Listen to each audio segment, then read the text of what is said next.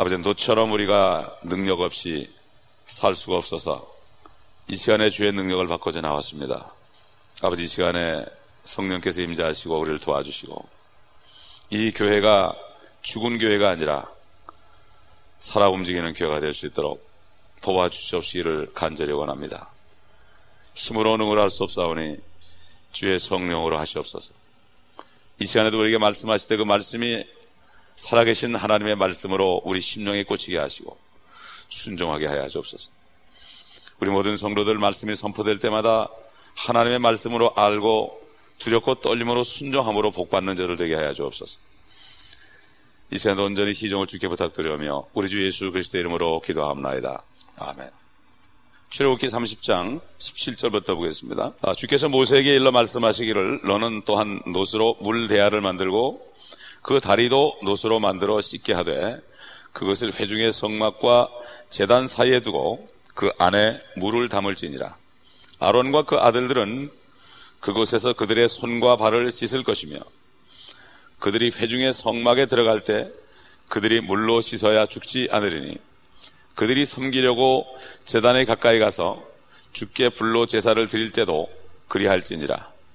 그러므로 그들이 그들의 손과 발을 씻으면 죽지 않으리니 이는 그와 그의 씨가 대대에 걸쳐 영원히 지킬 규례가 되리라 하시니라. 38장에 넘어가서 8절에 보면은 이 놋대야를 무엇을 가지고 만드느냐, 이걸 옛날 성경에는 물두멍 그랬는데 놋으로 만든 대야입니다. 대야라는 것은 발을 씻는 것입니다. 손과 발을 씻는 대야죠. 두멍이라는 말은 사실 좀 어디서 나온 말인지 모르겠어요. 물두멍이 뭔지 모르겠어요. 놋대야입니다. 놋으로 만든 대야. 거기 보면은 38장 8절에 보면은 그가 놋으로 물대야를 만들었고 그 다리도 놋으로 만들었는데 회중의 성막문에 모인 여인들의 거울로 만들었더라. 여인들의 자기 얼굴에 뭐 티가 묻었나 이렇게 보는 여인들의 거울로 만들었습니다. 그렇기 때문에 물만 담은 것이 아니라 옛날 놋으로 거울을 삼았다. 이것은 바로 지금 신약시대의 성도들의 매일매일 짓는 죄를 씻는 것, 발을 씻는 겁니다. 세상에서 죄악 세상에 돌아다니기 때문에 먼지가 묻습니다. 이것은 바로 요한복음 1장에 나오는 말씀이시요, 또 그 다음에 에베소 5장 25장 26절에 하나님의 교회를 말씀에 의한 물로 씻어 참 주름도 없고 티도 없고 점도 없이 만든다. 바로 하나님의 말씀을 얘기합니다. 그리고 다른 것들은 다 치수가 있습니다. 그러나 이 물대야만은, 놋대야만은 둘레 길이도 없고 직경도 없고 치수가 없습니다. 이건 무한하다는 거죠. 그렇기 때문에 얼마든지 씻을 수 있다. 다른 것들은 전부 규빗으로 전부 참 가로 세로 높이가 다 결정되어 있지만은 이 놋대야만큼은 치수가 없습니다. 이 아론과 그 아들들은 제사 드리기 전에, 제사라는 건 요즘에 예배죠. 제사 드리기 전에 손과 발을 꼭 씻어야 됐습니다. 씻지 않으면 죽었습니다. 이게 참 무서운 얘기입니다. 참 시편 26편 6절에 봐도 다윗이 그랬어요. 오 주여, 내가 결백함으로 내 손을 씻으리이다. 또 아삽이라는 사람도 시편 73편 13절에 진실로 내가 내 마음을 깨끗게 하고 무죄함으로 내 손을 씻은 것이 헛되니, 손을 씻는다는 얘기를 했습니다. 이 말씀과 상관해서 우리 주님께서 마지막으로 요한복음 15장에서 말씀하신 거, 15장 3절, 거기 보면은 이제 너희는 내가 일러준 말을 통하여, 하나님 말씀이죠, 말을 통하여 깨끗해졌느니라. 목욕한 자는 발만 씻으면 된다. 여기 제사장들이 제사 드리기 전에 제일 먼저 온 몸을 물로 씻었습니다. 그리고 속옷부터 겉옷까지 쫙 입었습니다. 온 몸을 씻은 다음에 발을 씻어요. 발을 안 씻으면 죽었어요. 또 그래도 죽었어요. 지금 영적으로 죽은 자 같은 삶을 사는 사람이 대부분이에요. 말씀의 물로 매일 보면서 고치는 사람 별로 없습니다. 요즘에 주일날 한 번 와서 꾸벅 인사하고 갑니다. 구원만 받아가지고 안 된다 이거예요. 영적으로 다 죽은 생활을 한다 이런 얘기죠. 그렇기 때문에 이 중생한 사람도 계속해서 발을 씻어야 된다 하는 것을 알고 있어요. 어떤 사람들은 그래요. 물로 씻어야 되니까 침례 받을 때 침례를 받는 걸 얘기한다. 그 디도서 3장 5절 보면은 중생의 씻음과 그러죠. 그러면 침례로 구원받는다면은 지금 그리스도 교회처럼 침례로 구원받는다면은 중생의 씻음 그러면 안 되고 중생의 노떼야 이렇게 얘기하겠죠. 그렇기 때문에 이런 잘못된 그 이단 사설에 절대 쏘아서는 안 됩니다. 침례를 받아야 침례가 구원해 주는 것이다 이렇게 하는 교파가 있어요. 그렇다면 한쪽 주님과 십자가에 한쪽에 달려서 주님을 부르다가 구원받은 사람은 구원 못 받겠죠. 19절에 지금 보면 아론과 그 아들들은 그곳에서 그들의 손과 발을 씻을 것이며, 이렇게 손과 발을 씻는 것은 바로 오늘날 예배를 위해서 필수적인 것입니다. 주님께서 그랬죠. 하나님께 경배하는 자들은 영과 진리로 경배할지니라. 영은 뭡니까? 거듭나야 된다 이거예요. 먼저 거듭나야 된다. 온몸을 씻어야 된다 이거죠. 그 다음에 진리로, 말씀으로 씻어야 된다 이거예요. 그렇게 안 하고 더럽게 와 있는 사람은 예배가 연락이 안 되는 거예요. 하나님도 못 만나는 거예요. 못 만나는 거예요. 이 말씀은 어떻게 하는지 가필 떠가지고 우리 성도들에게 꼭 줘야 돼요. 말씀으로 씻지 않고 여기 와가지고 앉아있어 봤자 예배 시간에 졸리고 예배 시간에 주님 만나는 기쁨도 없습니다. 문제도 해결 못 받습니다. 구원 받았으면 그 다음에는 말씀으로 매일 거울 보듯이 씻어야만, 그리고 와야만 예배 드릴 수 있지, 그렇지 않으면 옛날 제사장들이 죽은 것처럼 죽진 않지만, 은혜 시대이기 때문에 죽진 않지만, 그러나 이 땅에 사는 동안에 영적으로 주님과 동행하는 삶을 살 수가 없는, 영적으로 죽은 자같이 사는 거죠. 그래서 이 바벨론의 탈무드가 이스라엘 사람들에게 영향을 줘가지고, 특히 바리새인들에게 영향을 줘가지고, 그죠?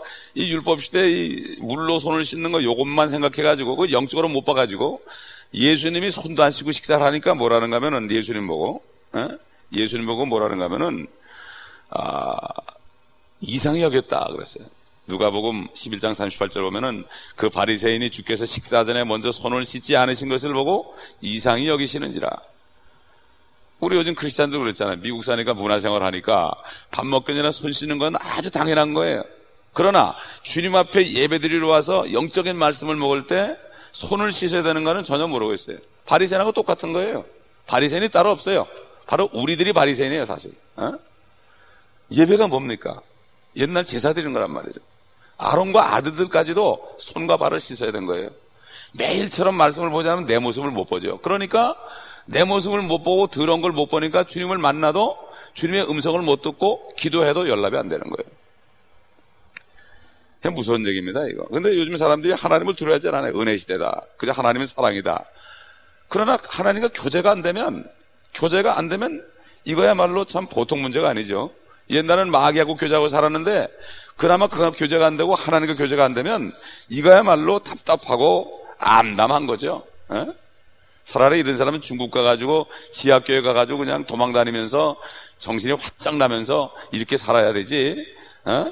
정말 이 미국이라는 곳이 말이죠. 문화생활을 한다고 그러면서 영적인 문화생활이 뭔지 몰라요. 옛날 바리새인하고 똑같은 거예요. 손을 안 씻었다고 이상하게 여기는 거예요. 그러나 자기는 영적으로 말씀으로 씻지 않으면서도 예수님이 손 안 씻었다고 이상하다고 그러고, 제자들이 손 안 씻었다고 그래가지고 장로들의 유전을 배만들어 가지고 막 힐난하고 그랬죠.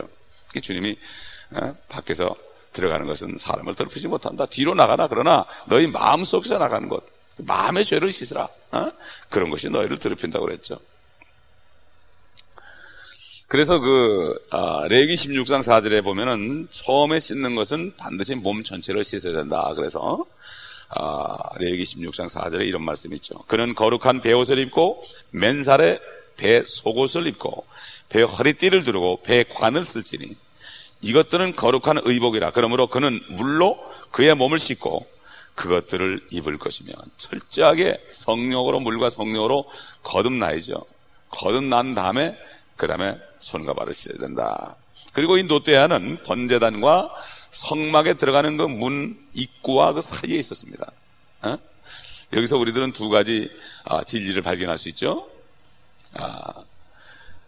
첫 번째, 제단을 통과한 사람일지라도 물 대야를 통과하지 않으면 예배 드릴 수 없다 이거예요. 예배 드릴 수가 없는 거예요, 사실. 그건 종교적인 행사를 끝나지 하나님을 만나지 뭐. 야, 예배가 뭡니까? 하나님 만나야 되는 거예요. 임재하신 하나님을 만나는 거예요. 어? 이거 만나지 못하고 하는 거예요. 그러니까 말씀도 안 들어오고, 말씀도 안 들어오고, 메시지가 뭔지도 메시지를 줘도 그거 전혀 거기에 대해서 주의를 안 지르시고, 야, 내가 이렇게 해야 되겠다, 이렇게 해야 되겠다, 이런 두려움이 없는 거예요. 하나님을 두려워하지 않는 거예요. 하나님을 두려워하는 것이 지식의 근본이라고 그러는데, 매일같이 말씀을 보고 씻어야 돼요. 말씀은 롯데하거든요. 거울을 이렇게 봐야 되는 거거든. 자, 그렇기 때문에 우리는 이것을 분명히 알아야 됩니다. 제사장들이 이렇게 씻으려고 이렇게 고개를 숙이면 그 놋대야, 거울로 만든 놋대에 얼굴이 이렇게 드러나니까 숙이고 씻을 때 다 어디가 들어온 걸 씻을 수 있는 거죠. 하나님 말씀을 숙이고 봐야만 되는 거예요. 매일 봐야만 되는 거죠. 그리고 이 성막에서 우리가 또 이 제사 드리는데 특별히 우리가 여기서 주목할 것이 뭔가 하면은, 이 성막 속에는 의자도 없고 무슨 이런 타이루간 데도 없고 마루장도 없고 사람이 앉을 수 있는 곳이 아무것도 없어요. 흙더미란 말이에요. 흙입니다. 항상 서 있어야 되죠. 우리가 멕시코 가게 되면은 흙더미 같은 데 앉을 수 있나요? 의자도 없죠. 그러면 앉을 수 없죠. 그냥 서 있어야죠. 이게 뭔가 하면은 구약 시대는 제사장들은 계속 서 있어야 됐습니다. 의자가 없다는 건 서 있어야 되는 거죠. 매일 제사를 드려야 되는 거죠. 이 사람들은 촛대 위에 앉을 수도 없고, 또 빵을 차려는 거기 떡상에 앉을 수도 없고, 놋재단에는 정말 이거야 물론 앉을 수 없고 말이죠. 법궤에는 정말 안 되는 거고, 그렇다면 놋재단 아래 무슨 망 위에 앉겠습니까? 어디 앉겠습니까? 앉을 데가 없습니다. 항상 서 있어야 돼요. 그래서 히브리서 10장 11절 보면, 제사장마다 매일 서서 섬기며 똑같은 제사를 자주 드리지만 이것으로는 결코 죄들을 제거할 수 없다. 죄를 제거할 때까지는 제사장들은 항상 서 있어야 되는 거예요. 그래서 히브리서 8장 8절에 새 언약을 맺을 것을 얘기했죠. 그들에게서 허물을 발견하고 그가 말씀하시기를, 보라, 그 날들이 오리라. 주가 말하노라. 내가 이스라엘 집과 유다 집과 더불어 새 언약을 맺으리라. 그러니까 결국 예수님이 십자가에서 다 이루었다, 제사장으로서 다 이루었다, 이렇게 될 때까지는 앉을 수가 없었어요. 그래서 주님이 다 이루신 다음에 하나님의 보호자 우편에 앉으셨다고 그랬어요. 그래서 앉으신 거예요. 주님이 앉으신 거 이 땅에 계시는 동안에 앉을 수가 없었죠. 그러나 다 이루었기 때문에 부활하신 다음에 앉았죠. 다 이루니까 성소와 지성소 사이의 휘장이 위로부터 아래로 찢어지고, 이제 주님께서는 대제사장으로 앉으신 것입니다. 그래서 히브리서 12장 2절 보면은, 하반절에 보면 이렇게 얘기했죠. 그는 자기 앞에 놓인 즐거움을 위하여 십자가를 견디시고 수치를 개의치 아니하시더니 하나님의 보호자 오른편에 앉으셨느니라. 마찬가지입니다. 우리도 아론의 자손들처럼 제사장으로 지금 하늘에 앉으신 대제사장을 따라 우리도 거기에 앉을 날까지 이 땅에 있는 동안에 모든 수치와 십자가를 견디고 주님과 함께 하나님의 보호자 오른편에 앉을 때까지 우리는 서 있어야 됩니다. 이 땅에 있는 동안에 서 있어야 돼요. 앉을 수가 없어요. 피곤합니다. 그러나 견뎌야 됩니다. 왜 그렇습니까? 이게 우리 제사장의 직분입니다. 계속해서 말씀으로 씻고 우리의 허물을 발견하고 문제가 올 때마다 내 자신의 말씀을 통해서 왜 이럴까 회개하고 씻고 그래서 정결하게 해서 그 주님의 말씀이 착착착 들려야 됩니다. 음성이 들려야 돼요. 그냥 묵상만 하면 주의 음성이 착착 들려야 됩니다. 그러면 순종하고 그래야 됩니다. 그럴 때 하나님의 역사가 일어나고, 그럴 때 우리를 통하여 영혼들이 구원이 돼서 들어오는 겁니다. 구원해서 들어오는 거예요. 지금 사실 이 미국에 있는 교회들은 이 중국에 있는 삼자교회하고 다를 게 하나도 없어요. 삼자교회 완전히 영적으로 갇혀 있으니까 이 사람들 통해서 구원받는 사람이 없죠. 그러나 지하교회는 핍박을 받아도 마음대로 돌아다니니까 그들을 통해서 하나님이 구원을 하는 것을 볼 수가 있습니다. 이 지금 미국도 전부 정부에서 관여하는 거고, 등록이 안 되면 교회가 안 되고, 그거 걸리면 큰일 나고, 이게 똑같은 삼자교회예요. 미국 교회도 사실 이게 삼자교회입니다. 다 편하게 하려고 그러죠. 그렇죠? 예. 초계파적으로 그냥 등록도 안 하고 하는 사람이 있습니까? 그 지하교회죠.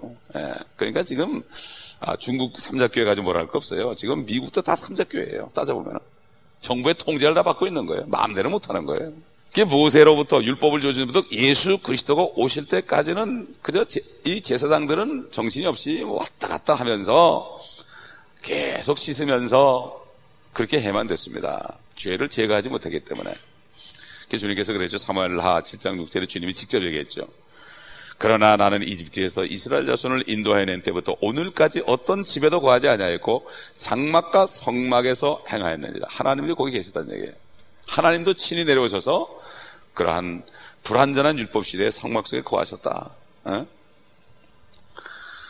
결론적으로 이 발을 씻는 것, 말씀으로 보고 우리가 말씀에 비춰서 우리가 참 야고보서 1장 23절 24절 말씀의 거울을 보고 계속 이 땅에 있는 동안에 씻어야 됩니다. 이건 그렇지 않으면 안 되는 거예요.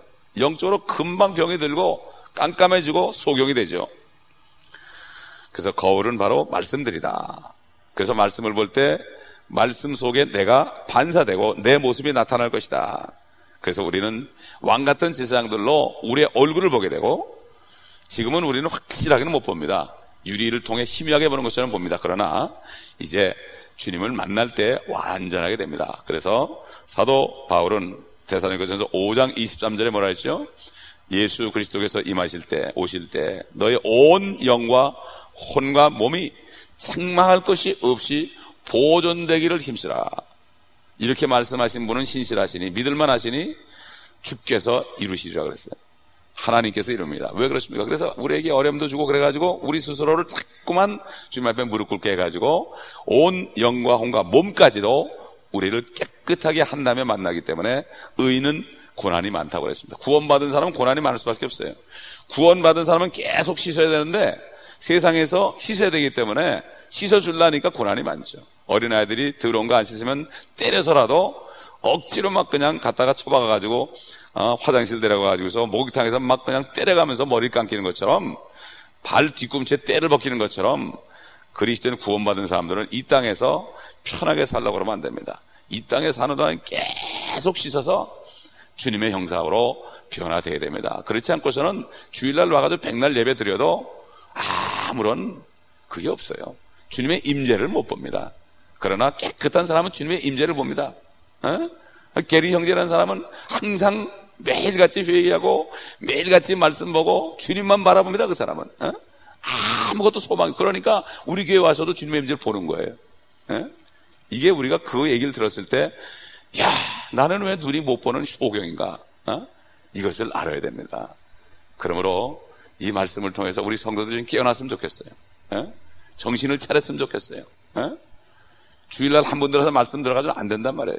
매일처럼 내가 말씀 거울 앞에 화장하는 것처럼 여인들은 집에서 육신적인 화장만 하지 말고 이 말씀으로 화장하는 이러한, 참 이게 돼야 되는데, 이 구약의 이 공부를 모르니까 신약의 은혜만 알지 은혜 속에서 내가 살아야 된다는 이러한 주님의 책망의 소리를 듣지 못하는 거예요. 요즘 이렇게 됐다 이런 얘기예요. 그럼 우리는 정신을 바짝 차리고 계속해서 우리는 손과 발을 씻음으로 주님 앞에 나올 때 영과 진리로 예배드려야 되는 거예요. 우리 주보에 하나님께 경배한 자는 영과 진리로 그걸 경배하라고 써있는데 그게 무슨 말인지 모르는 거예요. 진리로 경배하는 게 이게 무슨 말인지 모르는 거예요. 말씀으로 씻어야 된다 이거죠. 진리 안에 들어와야 된다. 그건 뭐죠? 진리 안에 내가 들어가면 씻는 거 아니에요. 성령 안에 내가 들어가서 거듭난 것처럼 진리 안에 살아야 되는, 그래, 빛 가운데 살아야만 내가 씻음 받고 내 죄를 고백할 수 있죠. 빛이 없으면, 말씀이 없으면 내 죄가 뭔지도 모르고 고백도 안 하고 씻지도 못하고 그러면 옛날 한 달, 두 달 목욕 못하던 옛날 한국 사람들처럼 그런 꼴이 되고 그냥 찌뿌두두 해가지고 컬컬 해가지고 그냥 기쁨이 없는 이런 삶을 산다 이거예요. 우리는 회개하고 오늘부터라도 작정하고 정말 내가 영적으로 죽어서 안 되겠구나. 영적으로 죽은 자처럼, 에베소 5장에 너희는 죽은 자들로부터 일어나라. 그리하면 그리스도께서 너에게 빛을 주시라. 일어나야만 빛을 주는 거죠. 그건 내가 하는 겁니다. 주님은 이제 십자가에서 다 했어요. 이제 우리가 할 걸 내가 해야 되는 거예요. 그렇게 하지 않고서는 우리가 주님과 동행하는 삶을 살 수가 없습니다. 기도하겠습니다. 아버지 하나님, 정말 주님께서 하신 말씀, 영과 진리로 경배하라는 말씀이 바로 이 말씀 아닙니까? 눈이 있어도 보지 못하고 귀가 있어도 듣지 못하는 세대가 되었습니다. 육신적으로는 다 교양이 있고 육신적으로는 뭐든 잘 아는데 그러나 영적으로 무지하여 소경되었습니다. 저들을 불쌍히 여겨 주시옵시고 이 교회는 지체들을 불쌍히 여겨 주시옵시고 저들이 깨어나서 더러움을 발견하게 하시고 이젠 진리 안에서 아버지 하나님 주님을 만날 수 있도록 주님을 참으로 경배하는 저를 될 수 있도록 도와주시옵소서. 아버지 하나님 힘으로 능으로 될 수 없습니다. 하나님의 영으로만 되오니 주의 성령께서 저들을 깨우쳐 주시고 역사하여 주시옵소서. 소돔 같은 이 땅에서 정신을 차리고 이제 심판이 문 앞에 이른 것을 알고 심판이 바로 교회의 늙은이들부터 심판한다 했사오니 아버지 하나님 이 심판주가 문 앞에 서 있는 것을 깨닫고 아버지 하나님 회개하고 주님을 영접하여 모셔드리고 주님과 동행하는 삶을 살 수 있도록 이 교회에 다시 한번 깨어나는 역사가 있게 하여 주시옵소서. 주 예수 그리스도의 이름으로 감사하며 기도합니다. 아멘.